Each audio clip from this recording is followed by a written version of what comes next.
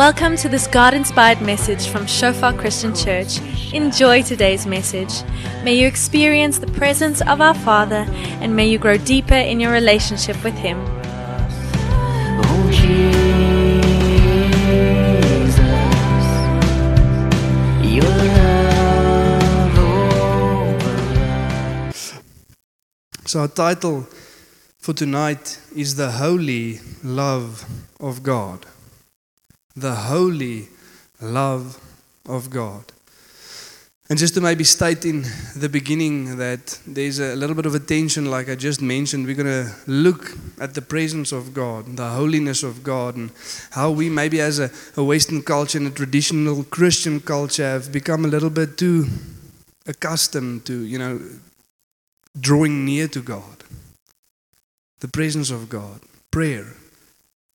We enter it so casually and we forget who we are speaking with, who we are drawing near to, who we are engaging with. And on the other hand, there's the redefinition needed of what holiness means. I mean, in our Western culture, in our traditional culture, we many times, equate the word holiness specifically when speaking to God to grumpy. Holiness for some other reason means grumpy. Holy means angry. Holy means displeased. Holy means I'm going to be confronted with that which I'm not going to like. And that's not the case. That's not what the holiness of God is. It's not a grumpy, angry, wrathful God wanting to smack everybody that comes past. So redefinition also needed of that. And for some of us, it'll be, again, to look at the holiness of God and to repent and say, Lord, I acknowledge that I've been too casual. Too casual, Lord, when approaching you, Father. I forget the privilege of coming here tonight and worshiping the King of Kings. And for some of us, we even think of it as a sacrifice. Imagine that. We came and we offered up something to worship the holy God of the universe. No. What a privilege.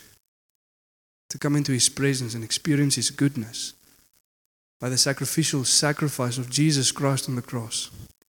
And to again have that awe and that reverence. And for some of us, we're on the other side and having to acknowledge that out of that holiness doesn't flow grumpiness and angry. But when we respond in humility and repentance, grace and love flows out. It's a holy love. And to again not be so scared to approach God knowing that, man, I'm not going to live. God is going to reject, there's going to be no acceptance. It doesn't even matter, I try. So wherever you are tonight, open up your heart and allow God to come and shift. We can speak to one another and we can inform one another about things, but only God can come and bring revelation to hearts. Turning the things that we hear into reality that we experience and actually live out. Amen. And we're going to read a passage of scripture in Isaiah 6 verse 1 to 8. And there's a lot of the story going on in the background and a lot of the context and the people mentioned in the specific passage of scripture. But what I just want to focus on is this idea of our revelation of who God is. Who God is. What happens when we are confronted with the presence of God. And in light of the holiness of God, who we are. So we often have a skewed view of ourselves, and it's only when we are confronted with the Holy God that we realize how short we actually fall. There's a specific psychologist, I forgot the name now, but she's a psychologist for Ivy League colleges, where the smartest people in the world go. And the problem that most of the people have when they go there is the thing that they thought made them special or made them stand out or made them better than is non-existent anymore, because now there's a lot of smart people and even smarter people. And all of a sudden my justification doesn't hold up. And all of a sudden I realize, in light of just a smart person, how not so smart I actually am. Don't want to use the other word. And how much more when we are confronted with the holiness of God do we realize how short we actually fall. And then in that light, acknowledging who God is and who we are and how desperately in need of grace we are to look to the cross and the work of Jesus Christ and then to see the gospel, then something moves in us. And even now, before we start, we can know whether we have a correct picture of those things. And that is by what? Our willingness to immediately obey and follow God when He calls. And the thing is, for most of us sitting here tonight, we know what we should do. Now the question is, okay, so now that we know what God expects of us, we understand we're supposed to go and preach the gospel. We understand we're supposed to make disciples. We understand we're supposed to love people, love the widow, love the orphan, care for the poor. We know what we should do. But are we doing those things? How often and how immediately when God calls? You see, because the passage that we're going to go through, the last verse that we're going to read, verse 8, is Isaiah responding and saying, "Here I am, Lord, send me." And it's Isaiah not knowing where God is sending him, for what messages he needs to go and proclaim to the people, and for how long. Preemptive, unconditional. "Here I am, Lord, send me." And I can imagine God saying, "Don't you want to know first what I'm calling you to do before you say yes?" Just like, "No, Lord, in light of who you are, in light of what you've done, how am I going to reason with you? How am I going to debate when a holy God calls after I've encountered His grace? Wherever, whenever." You see, in the unfortunate contrast between Isaiah and the modern church is that we are slow to obey. Man, and we want to reason. And it's because we have completely forgotten who God is.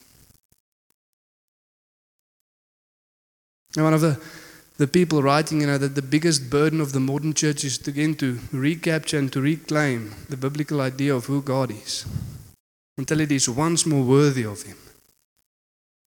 And not the idea of God that we've inherited from tradition and culture, but to go back to Scripture and not just hear the stories, but to experience it in reality. So let's read through it and see what we can learn.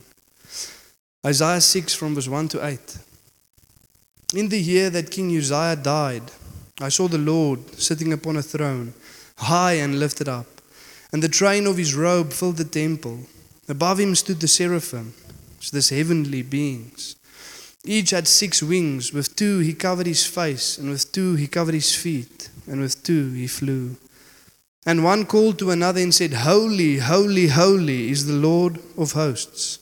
The whole earth is full of His glory.' And the foundation of the threshold shook at the voice of Him who called, and the house was filled with smoke. And I said, 'Woe is me, for I am lost. For I am a man of unclean lips, and I dwell in the midst of a people of unclean lips. For my eyes have seen the King, the Lord of hosts.'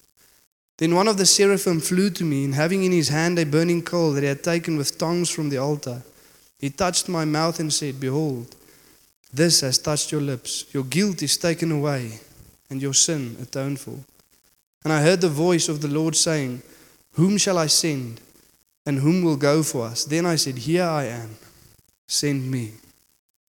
And after this, we see the message that God gives Isaiah is not a very comfortable calling. Very confrontational, hard words that he needs to go and speak to a people that have abandoned their God, turned to idols, oppressing the poor. And one of the kind of side notes that we also learn from the stories, the same in King Uzziah's case and also in Isaiah's case, is that the condition of the nation around you and even the condition of the people around you spiritually has nothing to do with your obedience and your relationship with following God. And just on a side note, if that's you, if it comes to your spiritual life and your willingness to obey God and the revelation that you have of God, the only finger you can point to is to yourself. When there's a lack, or when there's a need, or when there's something out of place. We determine our walk with God. And even in the midst of a people that have maybe drifted away from God, and in the midst of a nation that's going through chaos, we need to take responsibility of our spiritual life. Because the one we worship is on the throne. Nothing affects God. Nothing affects who He is. Nothing affects His plan. He is sovereign and He is in control. Amen. But it all starts here with verse 1. Some people going, obviously, that is where it starts, verse 1. Got you? In the year that Uzziah died, it was the king. in that time. I saw the Lord sitting upon a throne high and lifted up, and the train of his robe filled the temple. And there's a lot to say about King Uzziah, but I just want to focus on a certain piece because it illustrates and it explains to us what's about to happen in these couple of verses and the difference of approaching God with the right mentality and the right attitude. You see, King Uzziah comes from a line of 2 kings before him, his father and his grandfather, that were both executed because they were so corrupt. That is his inheritance. That is where he comes from. And obviously Uzziah in the beginning, not wanting to make the same mistake, when he was 16, he began to rule and reign as king. And you can go and read in 2 Kings from chapter 14 and 2 Chronicles from chapter 26 if you want to have a bit more of the backstory. But really a good king in his early years, following God diligently. And scripture says as long as he devoted himself to God, God made him prosper. Did a lot of good things, served the Lord diligently. But the only problem is that somewhere towards the end of his life, he forgot who the God is that he serves and who he is in light of that God. And somewhere along the line, he thought to himself, you know what, I know that God appoints priests and specifically a high priest to go into the holiest of holiest, but I don't think I need a mediator to go between me and God. Man, I have what it takes. I'm not that sinful, and considering my track record, surely God will allow me to just stroll upon into the temple and do whatever I want to do. And when you see Uzziah going into the temple to go and burn incense before the holiest of holiest, and maybe, after that to enter into the holiest of holiest, where only the high priest could go once a year, foreshadowing who? Jesus. Foreshadowing Jesus, the one to come that will allow us to enter into that place. But he thinking to himself, no, I don't need the priest, I don't need a mediator. In my self-righteousness, I'm going to go in. And the priest catch Uzziah in the temple and they tell him, hey, what are you doing? You're not supposed to do that. And instead of acknowledging and seeing what he's doing, he responds in anger. And he wants to continue. And scripture says the Lord struck him with leprosy. And the priest pressed him out, and he also ran out at that point, saying that I'm about to die. And the last 10 years of his life, he spent in isolation, in a room, away from everybody, because God struck him with leprosy, because he approached God in arrogance. That is Uzziah, forgetting the God whom he was approaching. And then we see Isaiah standing at the same place where that whole thing played out, in the temple, seeing this vision of God. And we learn from him the right way to respond when it comes to encountering the presence of God and how we are supposed to draw near. And we see as he sees this, what it is that stands out about God. And we read it here in verse 2 to 4. And it says, above him stood the seraphim. Is this burning heavenly beings, literally called burning ones. Seems as they themselves are full of flames, set alight. And each had 6 wings, with 2 he covered his face, and with 2 he covered his feet, and with 2 he flew. And one called to another and said, Holy, holy, holy is the Lord of hosts. The whole earth is full of his glory. And the foundation of the threshold shook at the voice of him who called, and the house was filled with smoke. And you see, this is what Isaiah forgot. That he's worshipping this God, that he's drawing near to this God. You see, if scripture wants to put an emphasis on something, in the ancient languages there was no exclamation marks. They repeated something when they wanted to exclaim something. It's like Jesus saying, truly, truly, I tell you. It's Jesus saying, listen, what I'm about to say is very important. Listen up. Truly, truly. In the Psalms, when there's this repetition going on, but there's only one thing in scripture repeated 3 times. That is what? Holy, holy, holy is the Lord God Almighty. Not love, love, love. Not grace, grace, grace. Not long suffering, long suffering, long suffering. And God is all of those things, but before that he is holy, holy, holy.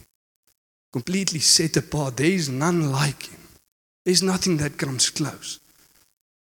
Holy, holy, holy is the Lord God Almighty.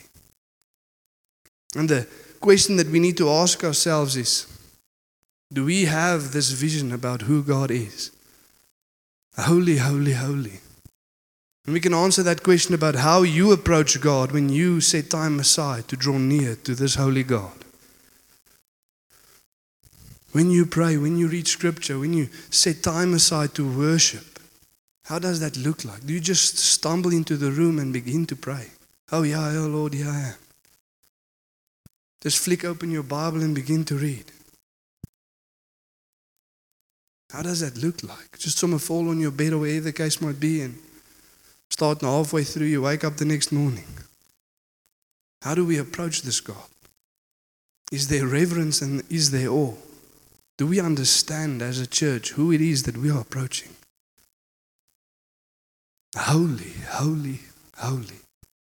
And again, like I said in the beginning, it doesn't mean that all of a sudden when you're driving and you want to pray, you first have to stop by the side of the road and do some kind of sacrifice to go on. It's not what it means. Jesus Christ was the sacrifice once and for all.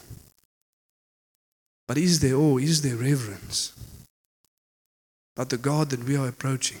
I mean, you can imagine this just reflecting on the Old Testament. The priest wearing a little bell around him, so that when he enters the holiest of holiest, firstly the bell can remind him that, hey, you're in the presence of a holy God. Better pay attention. And secondly, for the people outside, when the bell stops ringing, they know that, okay, we did something wrong and he's dead. We can pull him out now. He died because something was not sufficient. Do you understand who we are approaching? Now, like I said a couple of times, when Scripture says in Hebrews 10 verse 20, draw near with boldness to the throne of grace, or in Hebrews 4, it's not like how we understand it, that God will be acceptance and we'll have this awesome feeling. The Hebrews are thinking, can we do this without dying? It's writing, yes, by the blood of Christ, yes. Yes, you can. Because of the sacrifice of Christ, yes, you can, without dying. But is there awe? And is there a reverence? And again, we might say, hey, but I haven't had that vision of God. He hasn't revealed himself to me in that way. And then we need to ask, okay, but why not? You see, where is Isaiah finding himself in this point in time? At the temple. Why do people go to the temple? To draw near to God. So this is a man intentionally and diligently seeking God, and he receives the vision of God. Scripture says when we draw near to God, he draws near to us. Hebrews 11 verse 6, without faith it is impossible to please God, for those who would draw near to God must believe that he exists and that he is a rewarder of those who diligently seek him. He rewards those who diligently seek him with what? With himself, because that's what we are seeking. Amen. And so we need to ask ourselves the question, are we diligently seeking God? Do we want to know who God is? Do we want a revelation of who God is? Or are we satisfied with the stories that we've heard about him? I've heard God is holy, but I don't really want to experience that myself. I understand his grace, understand his love. Theoretically, I know those things. Is that sufficient? Or do we want to experience it? And again, a very easy question to answer. Whether we really want to know God, whether we really want to pursue God, we just look at the last couple of months of our life. And that'll give us the indication. Because if we do, we will. It's as easy as that. The things that we want to do, we will do. Is the intentional time set aside to draw near to God? I mean, for many people, if you just think about our understanding of Scripture, our experiences with God, the fact that we many times experience His leading and not. And the easy question is, if you think about how much time you spend in Scripture, and you look at how much you know of Scripture, it will align. If you think about how much time you diligently see God, praying, worshiping, fasting, and how much of God you've experienced, it will align. God is not hiding himself away from certain people. To the extent that he gave Jesus Christ on the cross. He did everything from his side. And Scripture says, I stand at the door and I knock. To him who opens, I'll come in. But God is not hiding away. We are the limiting factors. And again, we might say, no, I'm not sure if I have experienced, or I'm not sure if I have the right view of God. I'm not sure if I've seen it in this way. And how do we test? By our reaction. Did it look a little bit similar to what Isaiah experienced here in verse 5, saying, after seeing this, and I said, woe is me, for I am lost. For I am a man of unclean lips, and I dwell in the midst of a people of unclean lips. For my eyes have seen the King, the Lord of hosts. See, when people encounter the presence of God for the first time, it's not, goosebumps and laughter and stuff like that. It is, woe is me. I'm lost. Surely this is the day that I die. That is what Isaiah was thinking to himself. Surely there is no way where I'm writing to people about this. I'm not going to retell the story. This is the day that I die, for I seen the King. The Holy God standing in front of me. There is no way that He's going to allow me to live. You see, the interesting thing when we again take our traditional ruler out, of seeing who's more moral and less moral then. If you look at Isaiah, in our context, then there need to be a judgment about who's more moral and less moral. He would kind of be up there. In a nation that has fallen away from God, busy with all the wrong things, here's the prophet trying to faithfully follow God. Surely, man, he's going to make it. No. When he's confronted with the holiness of God, he says, who is me?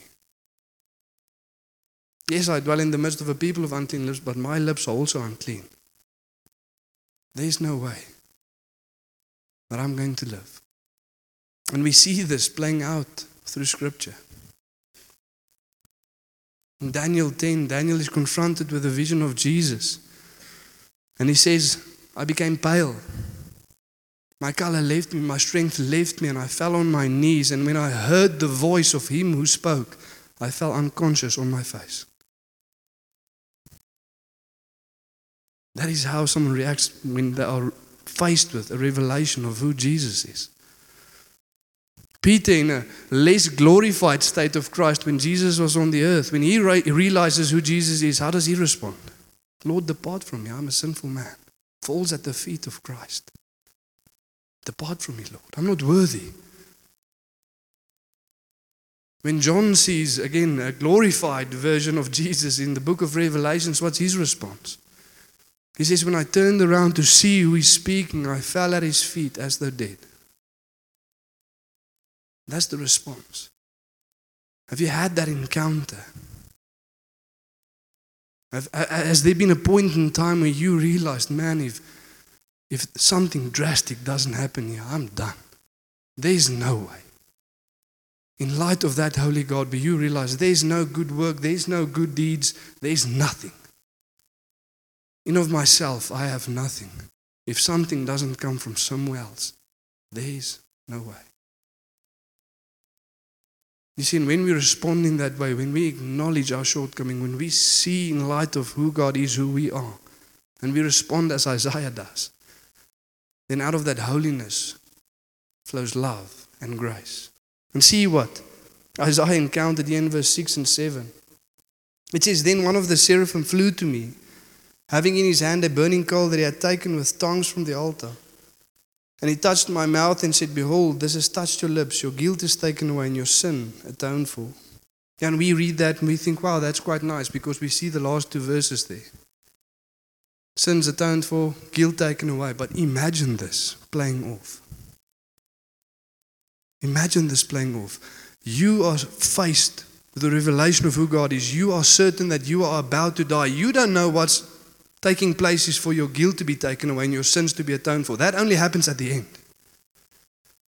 And as you're standing there certain that you're about to die, this flaming heavenly being takes a coal from the altar and he approaches you. Would you have stood still? Would you have stood still? You see, because many times God approaches and He brings the coal and we don't sit still. We run away. Why? Because we don't know what comes at the end. We're sure that we're going to die. This is going to burn. This is going to devour. But imagine that playing off. And then we see those beautiful words in Isaiah thinking to himself, but how's that possible? Imagine him standing there hearing those words. How's that possible? And he's reflecting about the altar and he says, I know what happens on the altar. I know that the thing approaching doesn't live. The fire consumes, the altar devours. How am I still standing here? How is it possible that the fire didn't consume? Same with Peter, confronted, falling at the feet of Jesus, saying, Lord, depart. And what does Jesus say? Follow me. How is that possible? Daniel, a hand touching him, setting him trembling on his knees and saying, oh, Daniel, man greatly loved. How's that possible? John said, Jesus touches him, sets him on his feet and says, fear not. How's that possible? Reflecting on how am I allowed to live as I'm confronted with this holy God? Why didn't the fire devour? Why didn't the altar consume? Because it consumed someone else in our place. That's why. The sacrifice already made. And it's about him that Isaiah would prophesy. The reason that he was allowed to live that day. And we read in Isaiah 53 from verse 1 to 6. And it says, who has believed what he has heard from us? A prophecy about Christ. And to whom has the arm of the Lord been revealed? For he grew up before him like a young plant, and like a root out of dry ground. He had no form or majesty that we should look at him, and no beauty that we should desire him. He was despised and rejected by men, a man of sorrow and acquainted with grief. And as one from whom men hid their face, he was despised, and we esteemed him not. Surely he has borne our griefs, and he carried our sorrows. We esteemed him stricken, smitten by God, and afflicted. He was pierced for our transgressions, and he was crushed for our iniquities. And upon him was the chastisement that brought us peace, and by his wounds we are healed. All we like sheep have gone astray. We have turned, everyone, to his own way. And the Lord has laid on him the iniquity of us all. That is Jesus. The one consumed in our place. And even when we consider, the stories about Jesus, or when we read the children's Bible, the pictures painted about Christ, that is not what's being described here. It wasn't this person beautiful in appearance and whom people just flocked to know, despised and rejected by men. Consumed on our behalf. There is not a single thing that you've experienced in life where Christ hasn't carried for us and experienced himself. The altar consumed, the fire of God poured out in Christ, so that we can also hear those words, forgiven. Iniquity is atoned for by the perfect sacrifice of Christ on the cross. And for some of us, like I said, we need to be again confronted with the holiness of God, because we might end up like Uzziah the king, forgetting about who God is and forgetting about who we are. And we're going to walk around looking to ourselves, thinking that we're something. And all of a sudden, one day we're going to walk into a wall of fire and it's going to consume the holiness of God as he opposes the proud. And we have to remember who it is that we are approaching. And for some of us, we see that goal coming. And the good news is, thanks to Jesus Christ and his sacrifice on the cross, we can remain seated. Allow God to come and purify. Because thanks to Jesus, the fire doesn't consume. It only burns away that which is not of God. Amen? And in light of that, in light of seeing that, how can we respond in any other way than Isaiah did? Verse 8, and I heard the voice of the Lord saying, whom shall I send and who will go for us? Then I said, here I am. Send me. And the thing is, none of us have to wait for a call. None of us have to wait for a commission. None of us need to come and someone pray for us or come and speak to us saying, you need to go. No, Christ has already called. The commission has already been given. And it's this, go therefore and make disciples of all nations, baptizing them in the name of the Father and of the Son and of the Holy Spirit, and teaching them to observe all that I've commanded you. All that is still lacking is for the church to say, here I am, Lord. Send me. Let's stand and pray.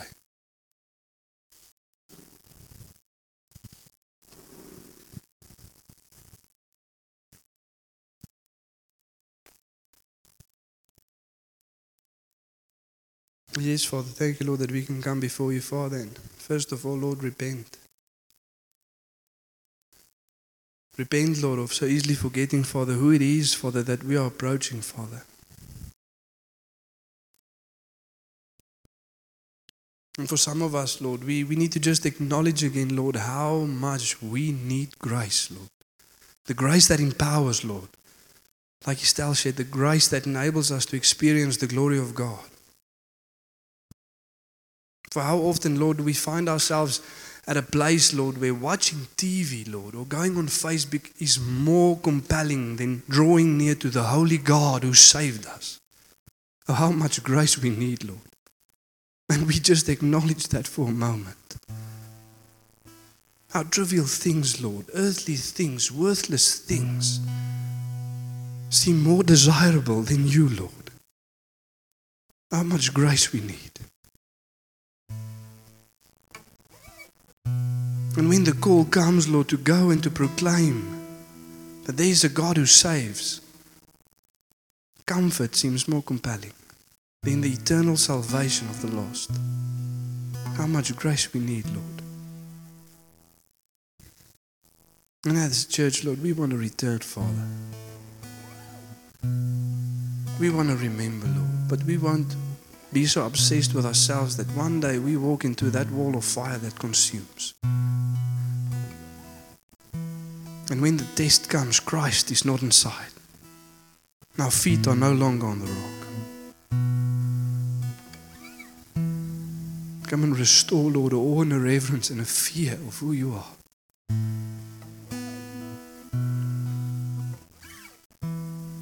And with that, Lord, we also ask, Father, for some of us, our idea of holiness, Lord, have been so twisted, Lord, by culture and tradition. But we need to remind ourselves, Lord, and we need a revelation from you that it is a holy love, a holy grace. And when we respond, Lord, in humility and repentance, forgiveness is what flows from that holiness. The God that is completely other. And we want to respond tonight, Lord. In a moment, I'm going to ask us to come to the front, whether it's for someone to pray with you or just as a step of motion, but we need to move tonight. And whether you need to repent of viewing the presence of God as something trivial and having lost that awe and reverence for God, or whether it is to approach God again and to say, Lord, I've been so afraid, Lord, because I forgot about Jesus' sacrifice on the cross. I forgot, Lord, that holiness is a love, that holiness is gracious. Or whether it's just to say, Lord, here I am, send me. I respond again, Lord, to the call that you've given us. I'm going to count to 3, then I want us to move. Just come here to the stage and you spend some time with God, but there needs to be an action. And whatever it is, whether it's repentance, whether it's saying, here I am to the call, Lord, whether it's approaching again this loving God that wants to forgive, as you lay down sins and concerns at His feet, whatever it is, let's respond. In 3, 2, 1. Let's move.